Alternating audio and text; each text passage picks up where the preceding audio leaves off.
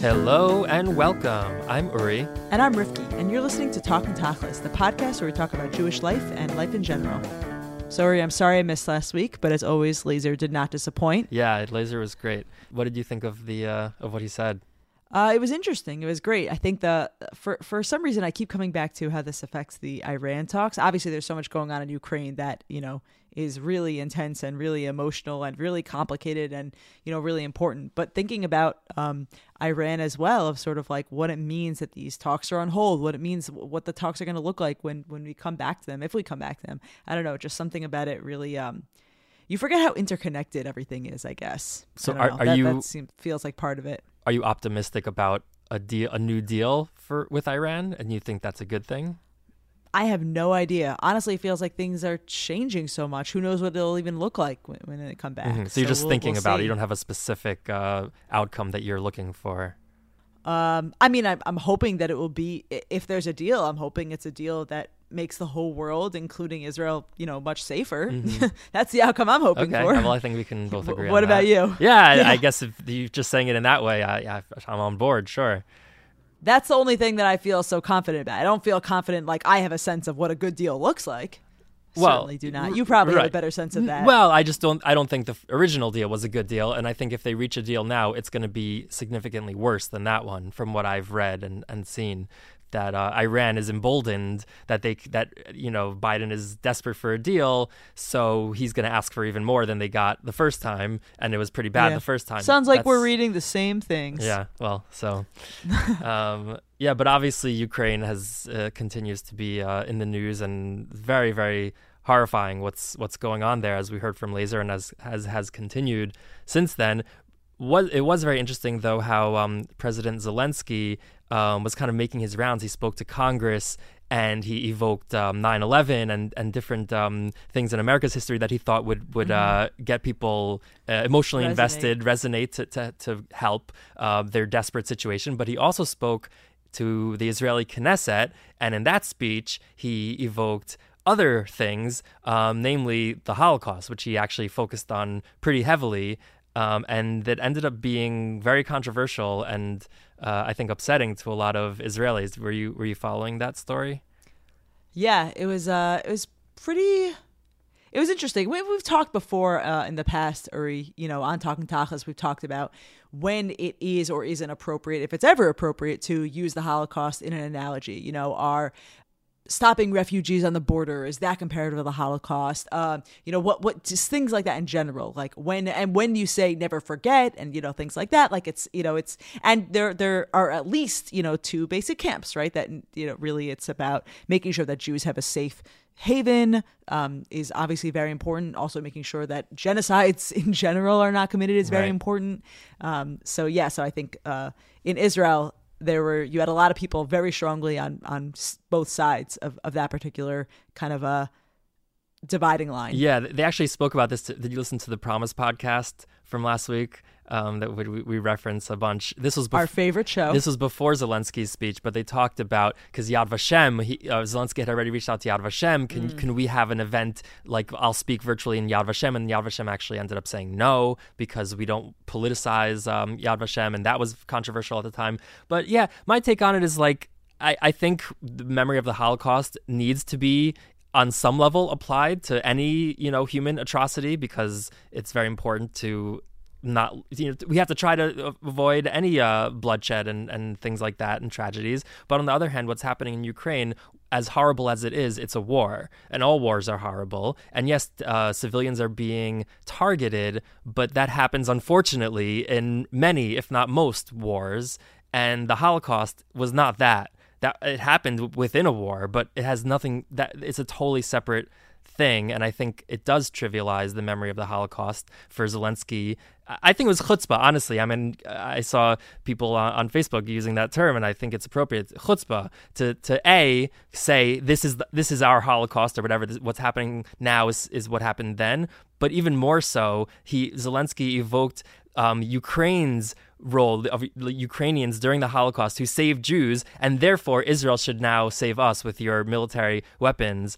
And I mean, anybody who knows anything about the Holocaust knows that while there definitely were righteous Gentiles in Ukraine who helped and saved Jews, the overwhelming majority, from what we can tell, was not that, and the Ukrainians were some of the worst perpetrators of the Holocaust, obviously behind the Germans. But there's stories of like Ukrainian guards in concentration camps who were much worse than the Germans, people say. And Babi Yar, which was in the news because the site was bombed, that was before the death camps were even operational. It was just 30-something thousand Jews killed in 2 days. And that was with the cooperation of the Ukrainians, the local Ukrainians. So I think Zelensky's pitch was not smart, just strategically was not smart of him. I also saw somebody say if he would have compared it to the Arabs or Hamas, that may have upset some other people, but in Israel, that would have resonated a lot more. If he would have said, like, Russia bombing us is just like Hamas bombing you, and therefore you need to help us, I think Israelis would have responded much better to that than the way he said it. Some people even saying that Zelensky is going to encourage anti-Semitism, because, I mean, I just want to read one paragraph from Zelensky's speech to the Knesset. He said, there's a quote, "Everybody knows that your missile defense systems are the best, and you can definitely help our people, save the lives of Ukrainians, of Ukrainian Jews. We are turning to you and asking whether it is better to provide help or mediation without choosing a side. I will let you decide the answer to the question, but I do want to point out that indifference kills." So what he's sort of implying is that, hey, Israel, if you don't send us your Iron Dome defense system, which I've read is not physically possible for Israel to do, then people are going to die because of it. So you're basically killing Ukrainians. That is not going to get Israelis on his side. So it sounds like you're making two arguments, and we can have this is a longer discussion, but and maybe this will be next week or two. But it sounds like you're saying that it wasn't a strategic choice, which I feel like I don't really have a good sense of. I don't know anything about geopolitical situations ever. But also, in addition to that, you think it was an offensive comparison.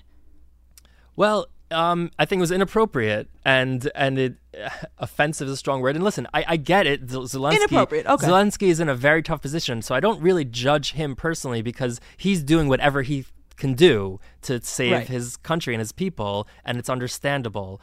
But you said it's chutzpahdik. It was chutzpah. It was a bad choice, I think, on his part to use that type of language and to use those comparisons. Okay, I disagree, but we can save that for a long. I don't want us to get too bogged down here, but I think it's an important. Meaning, I disagree, but I understand your perspective here. I think that I fundamentally agree that. He is in a very, very, very tough spot. I think actually, I saw Yair Lapid was interviewed on the news recently, and I really liked what he had to say. I thought it was very, very strong, where he was asked what he thinks about Zelensky's Holocaust references and the comparison that he was making. And what Yair Lapid, obviously the translation, what Yair Lapid responded was, "I have an old principle of not arguing with people in distress. His people are dying. He is at war. I will not start correcting him. He feels the world is not helping." And I think that's absolutely apt. Fair. Like, he's desperate. And he feels like he has to do something. He thinks that the Holocaust, there's a chance for this to be it sounds like it sounds like the strategy maybe backfired or maybe didn't work as if he wanted it to. But he was pleading for help. Like, I think that's pretty fair. It doesn't sound chutzpahdik to me. Well, okay. But I also, just to be clear, it's not like Israel's not doing anything. They have a medical team that is there, like a field hospital kind of thing, which they've done in other, global kind of disasters. And they've also sent all kinds of aid. They just haven't sent the Iron Dome, and they haven't sent troops and whatever. But America also wouldn't do the no-fly zone, which is what Zelensky asked of America, because America would see that as like an act of war against Russia. And he's pleading with them using the language of 9/11, which maybe people think that's offensive, but true. What I think what he's trying to do is totally appropriate. Okay. So obviously, we could have a whole topic on this, and maybe we will in the future. And even before we dive into actually today's conversation, we also do have to mention the recent passing of Rav Chaim Kanievsky, who was basically the Gadol Hador, the leader of the generation, the posek of the generation. He was incredibly, incredibly well respected as a Talmid Chacham, since his passing last week, there have been a lot of people who have eulogized him, and maybe this will be also a longer conversation for a future week, talking about Rev Kanievsky and his influence on the Jewish world and especially on the Orthodox world. But one of the things that many, many people have referenced is his insane just learning schedule. Mm-hmm. Like, have you been reading about this? His schedule and also his knowledge. Yes. Yeah. But his knowledge, I think, comes from his schedule. Yeah. Let me actually just read this quickly because I actually think it is freaking bonkers. This is from a tweet from someone named David Libor. I don't know who that is, but he seems to know the Seder, the daily schedule of Reb Chaim Kanievsky. So he would wake up a half hour after Chatzot, so pretty early in the morning. He would say Tikkun Chatzot, which, Uri, I don't know about you, I don't think I know anyone personally who says that, or if I do, they keep it quiet. Mm-hmm. Then he would learn 11 pages of Zohar, which is a mystical text, 10 prakim of Tehillim, 10 chapters of Psalms, 8 chapters of the Bible, 10 sections of Mishnah Berurah, 8 chapters of Maimonides, 10 sections of the Torah and Shulchan Aruch, and I'm just going to say what these are without translating, but I think you get the gist. It's a lot of Torah. 8 pages of Talmud Bavli, 8 pages of Talmud Yerushalmi, 8 chapters of Midrashim, 8 pages of the Kitzvei Hari, 8 pages of Kitzvei HaRamchal, and then he would write his commentaries on Torah, basically. Yeah, I mean, I think what people say is that he finished what he called Kol HaTorah Kulo every year. Right, exactly. Yeah, he made a siyum every single year on all of these things. Right, starting with the Zohar, ending with Kitzvei HaRamchal. He always did the siyum on Erev Pesach, on the day before Pesach. And actually this year, because it was a leap year, he did the siyum on the 14th of Adar, the day before he passed away. And he's done this for decades now. Wow. So it's pretty insane. It's pretty incredible. And again, we could do a whole conversation about Rev Kanievsky and his influence on the world, but for now, we just, suffice to say that the Jewish world is going to feel this impact, even whether they know it or not, honestly. Yeah, I think it's definitely a big loss to the Jewish people. It's also very interesting to think about how this was, I don't know if it ended up being the biggest, but one of the biggest funerals in Israeli history. Like a decent percentage of the entire country went to the funeral. I don't know if you saw any of the video or pictures from it, just like hundreds of thousands of people. But all pretty much from the ultra-Orthodox or Haredi community. Like everybody, it's all men, and they're all wearing black hats. And there's large swaths of the Jewish world, modern Orthodox and obviously non-Orthodox, who either may have not even have heard of him before, or if they've heard of him, just didn't really have much of a connection or emotional connection in any way. And it's interesting to think about how maybe the other Jewish communities don't have people like that would have 500,000, 700,000 people show up to their funeral, or when they were alive, to have people waiting around the block every single day to speak to him for a few seconds. There's something interesting and special about that. And I think also because he didn't really have an official role. He was just sort of like a huge Torah scholar that people would go to for advice. Like, because he was in a way apolitical, he ended up being a little bit political on certain things, COVID and other things. Yeah. But because he was apolitical in some ways, in a way that makes it easier for people outside of that community to say nice things about him and not criticize him, because there isn't as much or anything really to criticize. But it's interesting to think about also, like, from a modern Orthodox perspective, what do we or modern Orthodox people think about him, and what should we think about him? Is that an ideal thing to strive for? Is it a bad thing to strive for? Is it somewhere in between? I think there's a lot to think about there, and maybe, again, something we could talk about in the future. Yeah. Before we finish, I just have to share the story that I have no idea if it's true or if it's completely apocryphal, but it's my favorite thing. Yeah, I think I know about Rav Kanievsky. Is it the basketball? Yeah. Just say it. I love it. I just think it's good. So it's cute. Great. It's great. I have no idea if this story is true, by the way. But he was asked a halachic question. He was asked whether it was appropriate, whether it was allowed to play basketball on Shabbos. And Rav Kanievsky is famously known for knowing so little about the outside world. He didn't know anything about the neighborhood he lived in. He very rarely left Bnei Brak throughout his life. Maybe he went to Yerushalayim sometimes. I'm sure he knew some things about the neighborhood, but they said, like, he didn't know some of the street names in like the immediate vicinity, things like that. Yeah. So he was asked about whether you were allowed to play basketball, and he said, "What's basketball?" And they said, basically, you have to, the point of the game is to throw the ball into the hoop. And he said, okay, so why don't you just put the ball in the hoop before Shabbos starts? Right. And I just think there's something so kind of special about that. It's like really interesting. Yeah, on the one hand, and special in both ways. Like, right. I don't know if it's good or bad. I don't know, but right. it's interesting. In terms of the ivory tower mega scholar, which I do think there is a need for that in the world, in Judaism and outside Judaism. Yes, that's amazing that but from a leader of people and somebody who people went to ask really important communal questions, I don't think that's a positive thing. How could it be? Somebody who's not aware of what's going on in the world, how could they give accurate and helpful answers to complicated communal world, issues and questions? I'm not sure. Yeah, another longer conversation. So this is a complicated episode. Sorry, rapid everyone. Fire. Yeah, let's go to the next one. So why don't we dive into today's main topic, which is a recent video that circulated on social media just in the last few days. So to give the background, I'm just going to quote directly from a recent Forward article that was published about this event. In a video that circulated on social media Tuesday, boys from Yeshiva University High School of Los Angeles, or YULA, dressed up for a Purim display, mocking the crosstown Orthodox school, Shalhevet, for its students' progressive stances on racial justice and gender and sexual equality before the rest of the student body.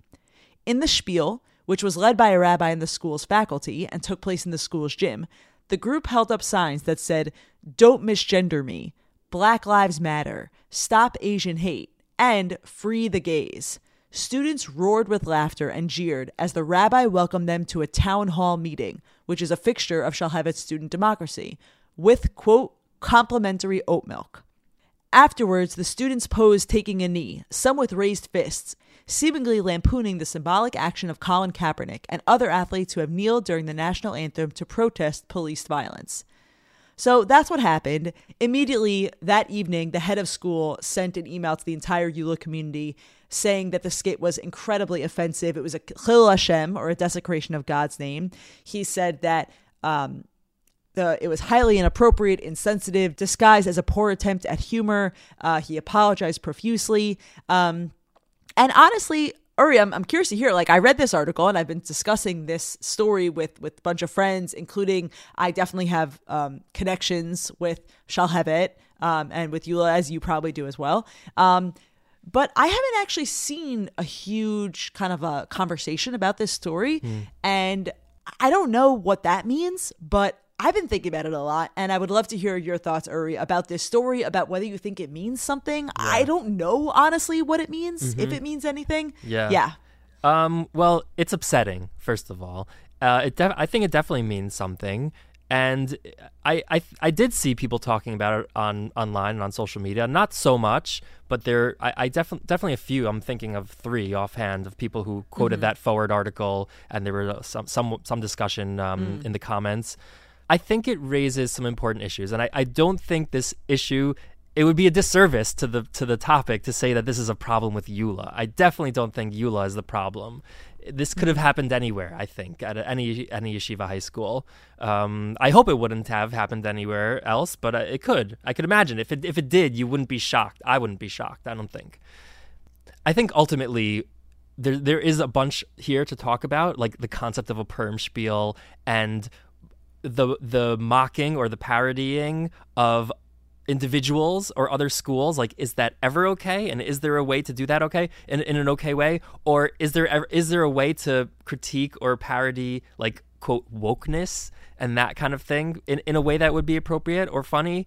That's an important question that I do want to talk about. But I think here, broadly speaking, the reason why this happened and the reason why I don't think this would happen in a standard, like, public school is just the fact that, like, in a yeshiva high school, it's mostly a bubble in terms of the type of people and students who are there.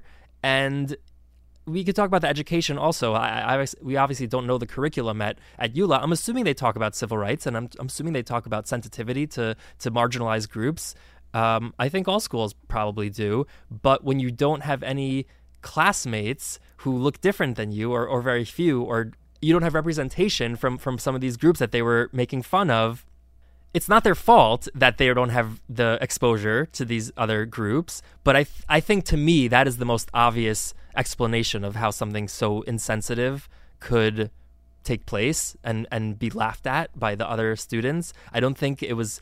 I don't think the students who were doing it were malicious, or I also because I think they were making fun of Shalhevet more than they were making fun of these causes and these groups on the signs. It just wasn't funny at all, obviously. And to me, the main thing that jumps out is the lack of exposure more than anything else. And I think that has to be dealt with. There has to be a way of dealing with that, because I think it's so important for so many things in our lives to have, in terms of sensitivity to other people who are different than us and think differently than us, is you can't just learn about them. You have to actually know them and meet them and talk to them in order to understand or begin to understand that different, life experience. Mm-hmm. I hear what you're saying. It sounds like, I think I agree. It sounds like what you're saying is that this could happen to any of us, and does happen to any of us. When we read or we think or we discuss types of people, groups of people, individual people, and they fit into certain categories for us, it all seems a little bit abstract until you actually have relationships with people like this. Talking about gay marriage, for example, feels very different when you're talking about it in the abstract. When you're talking about a halachic concept, you're reading shuvas, you're whatever, feels really different than when you're talking to friends of yours who are gay and want to get married. Right. It's just a different conversation. There's a different empathy and sensitivity that comes with having those real relationships. And there's like almost an in and an out, right? There's an assumption, I think, in many yeshiva day schools, definitely in YULA, that these people are out, right? When I say out, I don't mean, I'm no longer talking about gay. What I'm talking about with out is like there are no, when we talk about don't misgender me, outsiders. There are no people who have, that exists in the outside world, right? That doesn't exist here.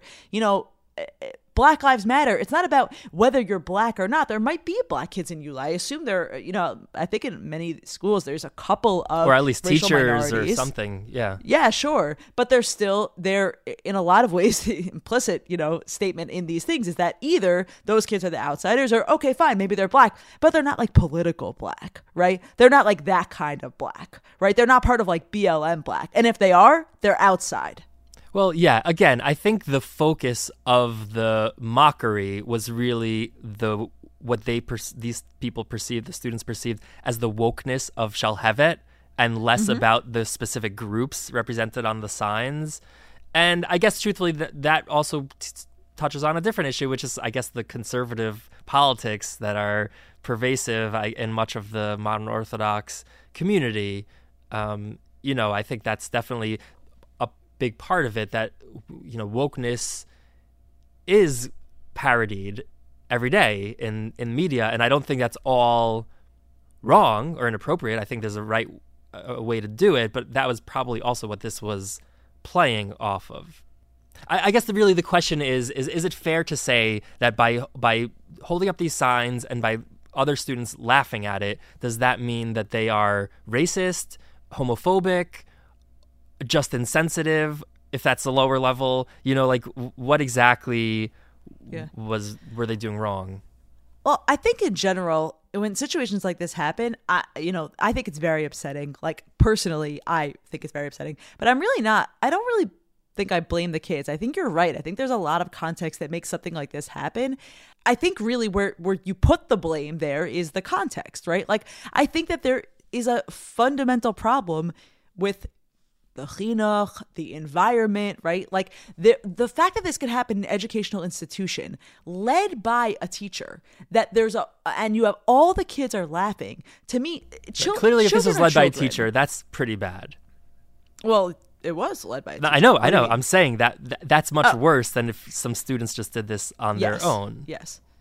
But also, I think fundamentally where I come to is like, kids are kids, right? And this is not to absolve people of responsibility for their actions, but kids are kids. I was recently listening to a Hidden Brain episode. Hidden Brain is an NPR podcast about, as you might imagine, the weird brain that we don't understand of ours. And this episode was about a group of high school seniors. You probably remember when this happened, who were accepted at Harvard, and Harvard created like a Facebook group for kids to get to know each other. And then they all made like sub-splinter groups, like interested in engineering, interested in this. And then it became even more sub-splintered, interested in, I don't know, anime, interested in baseball, whatever. There was a sub-splinter group of like, I don't know if you need to say sub-splinter. Can't you just say splinter? It was a splinter group of kids who were talking about memes and trading memes back and forth. And it became almost like social currency within the group to send the most inflammatory memes you can imagine. Mm-hmm. And these kids started sending really dark, inappropriate stuff. And exactly as you would imagine, eventually the school found out about it. All of these kids were no longer accepted. They rescinded the offers. Wow. And I listened to, they did interviews with some of these kids, and obviously it changed the trajectory of their lives. You know, it's only been a few years since then, but they, had to take off a year before applying to school again, applied to new schools, were rejected for most of the schools because their names were plastered everywhere because, it just like changed everything. Yeah. And it looked like no one deserves a spot in Harvard. They got in, they screwed up, they lost it. I'm not saying that Harvard did the right thing or the wrong thing. I think it's complicated. We might have even discussed actually on the show. Yeah, it's ringing a bell. We talked about this. Now that I'm saying it, I'm like, I don't remember if we talked about this particular thing or like something else that was similar. Yeah. But when I then go to think about Eula, I'm like, it feels like something very similar. Kids did something really bad, and I think they can very easily be taught how bad it was. They can understand that, and they could spend the rest of their lives thinking about what they did. But what upsets me about it is I kind of have this expectation, or maybe this hope, or maybe it's naive, or something we come back to often, is that we're better than this. We, as religious people, as Orthodox people, as people who think that we want to represent God in this world, think that we are meant to be a beacon of light and beauty and godliness to the world around us, are supposed to be better. So yes, maybe it's normal, right? Maybe this is just what it is to be a 17-year-old boy. Your brain isn't fully developed. Like there's a lot of like things that can make me things like this should happen, but don't we have the responsibility to be better? And what kind of major errors in the education system are happening that something like this could happen? Like it feels so upsetting. And again, I'm not blaming Eula. I'm not blaming these kids, but something feels like it is almost broken. Like it just feels so devastating. Yeah, I hear that. But again, to be fair, I'm not saying you're not right because I just don't know enough about high school curricula. But the education can always be better, I think, everywhere. But I don't know if I would say that this is specifically a problem with education versus, like I said, exposure and just, knowing people personally who fall into those groups. I mean, well, let me ask you, Uri, like, do you think that this would happen at Shalhevet? Like, Shalhevet probably has a similar proportion or percentage of black kids and Asian kids and whatever. I would assume. Let me say it differently. Do you think that Shalhevet would create something that were almost the opposite, right? Like skewering people who as being like right-wing nut jobs. Maybe. Do you think they would have a spiel like this? I mean, of course, maybe. We don't really know. We're hypothesizing. But do you think it's equally likely? How about that? It's so hypothetical because I was thinking about that. I could picture it. Sure, why not? Well, the reason I think why not is because, I suspect no. Look, because you're saying right. People in a school like that wouldn't make fun of other people? Like, for example, right, and I'll read this directly, the principal, and just say I know him, we're friends. I think, or you guys are friends as well. Mm-hmm. The principal of Shalhevet, or the head of school at Shalhevet, David Block, is quoted, the letter that he sent to his students after this happened. He said explicitly, I know there's a video going around regarding what's happening right now at a different school in town. Don't think twice about it. We should be extremely proud of who we are, our values, our conversations and dialogue, and especially our love and support of every single student, Jew, and person. Know without a doubt, and despite what others might want you to believe, that those are true Torah Jewish values. And reminder that we don't respond to grossness with grossness. We're mensches, always. That kind of makes me feel like they would not do a right-wing skewering. You're reading a letter from the head of school. You read the letter from the head of school of Eula, and he was horrified by what happened. Yeah, that's true. That's not really a proof. No, it's a very nice statement. Evidence. But meaning that's true. We definitely heard very positive things about how disappointed they were, from the other side. And it could very well be that Shalhevet would do the exact same thing. They did have Ben Shapiro, who is a very well-known right-wing, pundit, whatever he is, his podcast. So, we're colleagues. As a speaker at Shalhevet, there were definitely left-wing, like this, I remember from when it happened because I had friends at Shalhevet. There were definitely left-wing students and parents and faculty who were upset about this. They did not cancel it. They had one of their, town hall conversations about this. And what they did was have him speak. People could go if they wanted to. It wasn't mandatory. And they also had speakers who spoke on different perspectives. And that was part of Hashkafically. The school said, look, we believe in people who have diverse opinions. We do not believe in shutting down conversation. We do not believe that any of these people are outside the pale of our conversation. So, yeah, I do have a harder time believing that Shalhevet would do something. Okay, I mean, like that's very cool. I didn't know that about the Ben Shapiro thing. And even though I'm not the biggest fan of Ben Shapiro, that's very cool of Shalhevet that they had him. I honestly just don't know the two schools well enough. And I don't think it should be about those schools in particular. All I would say is that, I think Shalhevet's reputation is for being more politically liberal, and I don't think the answer to Jewish students and youth being more sensitive and better people is that they should all go to politically liberal schools. I don't. But that's not what I'm saying. I'm saying yes, be exposed to different types of people, and that will create more empathy. I think that's true for all of us. That's true for kids. That's true for adults, and that's absolutely important. But I'm saying the chinuch and the way that you think about educating children is also important. 100%. And I'm not saying I don't disagree I'm not saying that you have to set up a liberal school. Or when I say liberal, I mean left-wing. I don't think the solution is a left-wing school, but I do think that traditional liberalism, which is exposing people to different viewpoints, having discussions and disagreements about different viewpoints, is critical for the school. 100%. And I think a lot of schools do not do that. You're probably right. And however much they're doing, they could probably do more. 100%. And I'm sure that would for sure not hurt this kind of thing and most likely, obviously, help it. I think it's an interesting question to also ask, given what they did in the context of a perm spiel, which is always in when the concept of a perm spiel is to make fun of people, and the balancing act is to do it in a way that is appropriate. And I think there is a way that's appropriate. It's funny. I was talking before this incident happened.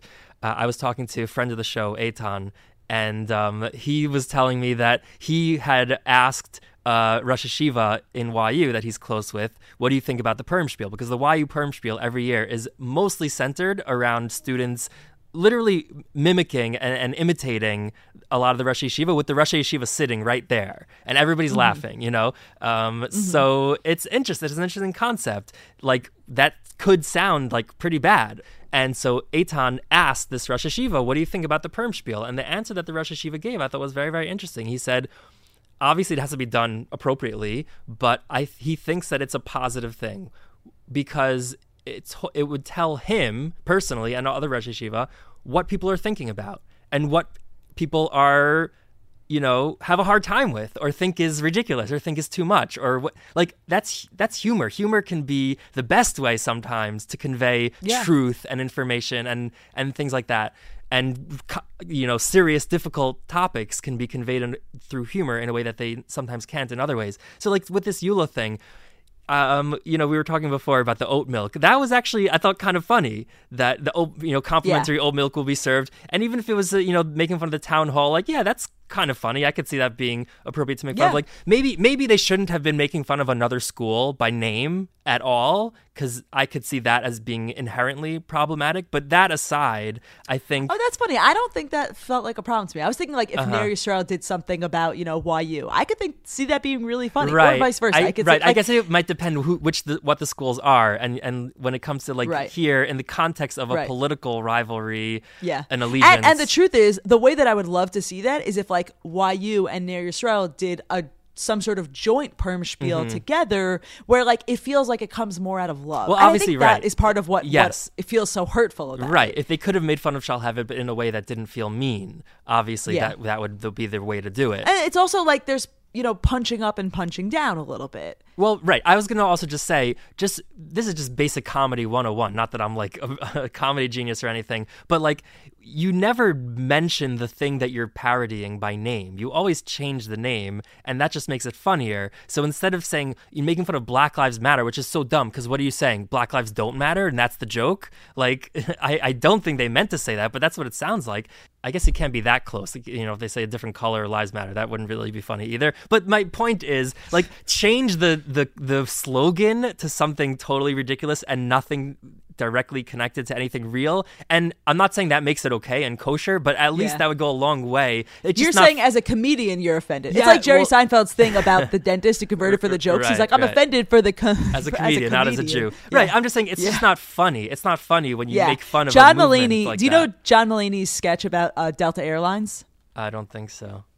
So it's funny. We could play a clip of it. But what he says is like, I'll book a ticket on some garbage airline. I don't want to name an actual airline. Let me make one up. Let's call it Delta Airlines. And why that's so funny is because what he's doing is subverting the joke. Because you would normally say, okay, I'm going to make something up. I'm going to call it, Fly Away Airlines. But Dafka says Delta. Right, anyway, or if he called breaking down a joke is the funniest way we could have do it. Yeah, or if he called it like Schmelta, then it's like a different type of joke where like exactly what he's talking about. He's not using the word. I'm saying to do something that doesn't sound anything like it, and whatever. That's like a side point, but it's just that's in the sense of like it just wasn't funny on any level partially because of that. I think. I guess just on that topic, as we wind down here, like when it comes to like wokeness and woke culture, like I think we can all agree that there are obviously fringes as there are in any movement, and those can be ridiculous sometimes. But like, do you think there's any kind of appropriate way to, let's say in that context, for a more generally speaking politically conservative institution or people in that institution to make fun of a different institution who is like on a very opposite end in terms of progressivism in a way that would be appropriate? Can you picture that? Yeah, I think definitely yes. Like I think spiels I think are real valuable and important, and I love humor, and I don't think mocking has to be a bad thing. I think there's a lot of value to doing something like that. I think first of all, doing things out of love feel really important to me, especially in a context like this. Like something about this really did feel really mean-spirited and really hurtful. Like I'm imagining, like, as I was reading this, I was imagining if I were 16 and I were sitting in that audience and I were gay or I were Asian or I were black. And yes, this was a joke about Shalhevet. This was not a joke about making fun of black people. Right. It was look, maybe a little bit. You can make an argument, honestly. Indirectly, but I don't think it was. I think mostly it was really a joke about Shalhevet. But that doesn't matter, I think, to me if I were that kid. I think I would feel really small and I would feel really alone and really scared in that moment. And the fact that these kids and really the educator who was involved in creating this and running this program didn't think about those kids, right, I think is kind of the hard part here. But yes, I could definitely imagine a way in which it was done differently. Like, can you maybe just think of a couple of examples of what they could have... Yeah, more oat milk. More town halls, more oat milk. Yeah, like, I think that stuff is funny. Yeah. I do think that ultimately, even though I do think this Eula Shalhevet story is a little bit sad, I do think there is potential for change. As we talk about often, I believe strongly in the power of tshuva. I believe that there is a way to make this right. I don't think that any of these people need to be expelled. I don't think that firing is the answer. I don't think that helps change hearts and minds, as we say. I think that education and I think that conversation is really important in things like this, and figuring out a path to go forward I really think is critical. But something that I was really, really heartened by was actually what this article started and ended with, which was not about Eula and about Shalhevet. It was actually instead about a flyer that was co-created, co-sponsored, co-distributed by a bunch of Orthodox and specifically right-wing Orthodox organizations that was actually warning people specifically, hey, with Purim approaching, please make sure to exercise sensitivity with your costumes. Meaning specifically, don't use blackface. Don't do anything with hanging of Haman because of its associations with lynching. Think about making sure you don't stereotype any specific groups, right? Even even if you think you're not being offensive, think about how you would feel if someone were doing this towards Jews on Halloween with people dressed in traditional, Hasidic outfits. Yeah. We want to have a joyful Purim, but we don't want to hurt other people.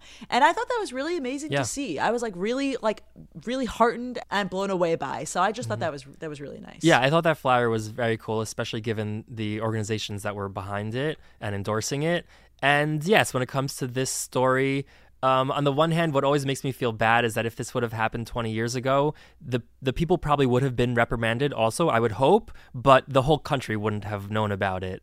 And it's just a lot harder that people will end up knowing you in some ways by your worst moment because of social media and because of the internet. But on the other hand, also because of social media and the internet, it sort of accelerates a lot of processes that in the past may have taken a lot longer. And in the same way that good point. The same way you have that flyer now because of many years of mistakes that people have made, oftentimes inadvertently in terms of insensitive costumes, I think something like a Purim spiel gone wrong in this will most likely not happen, I would hope, next year because everybody heard about this story and it's a cautionary tale.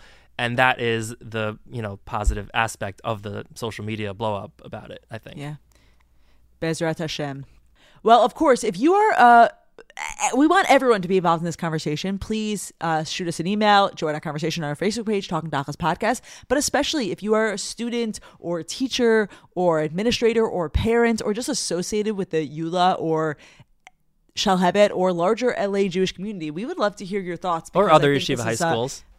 Yeah, sure, of course. But if you have a kind of a personal stake in this game, please, join the conversation because we'd really love to hear, how this is impacting your community. Mm-hmm. Yeah, definitely. And I think other yeshiva high schools, I'd be curious to hear how this was maybe spoken about or if similar things have happened or not happened.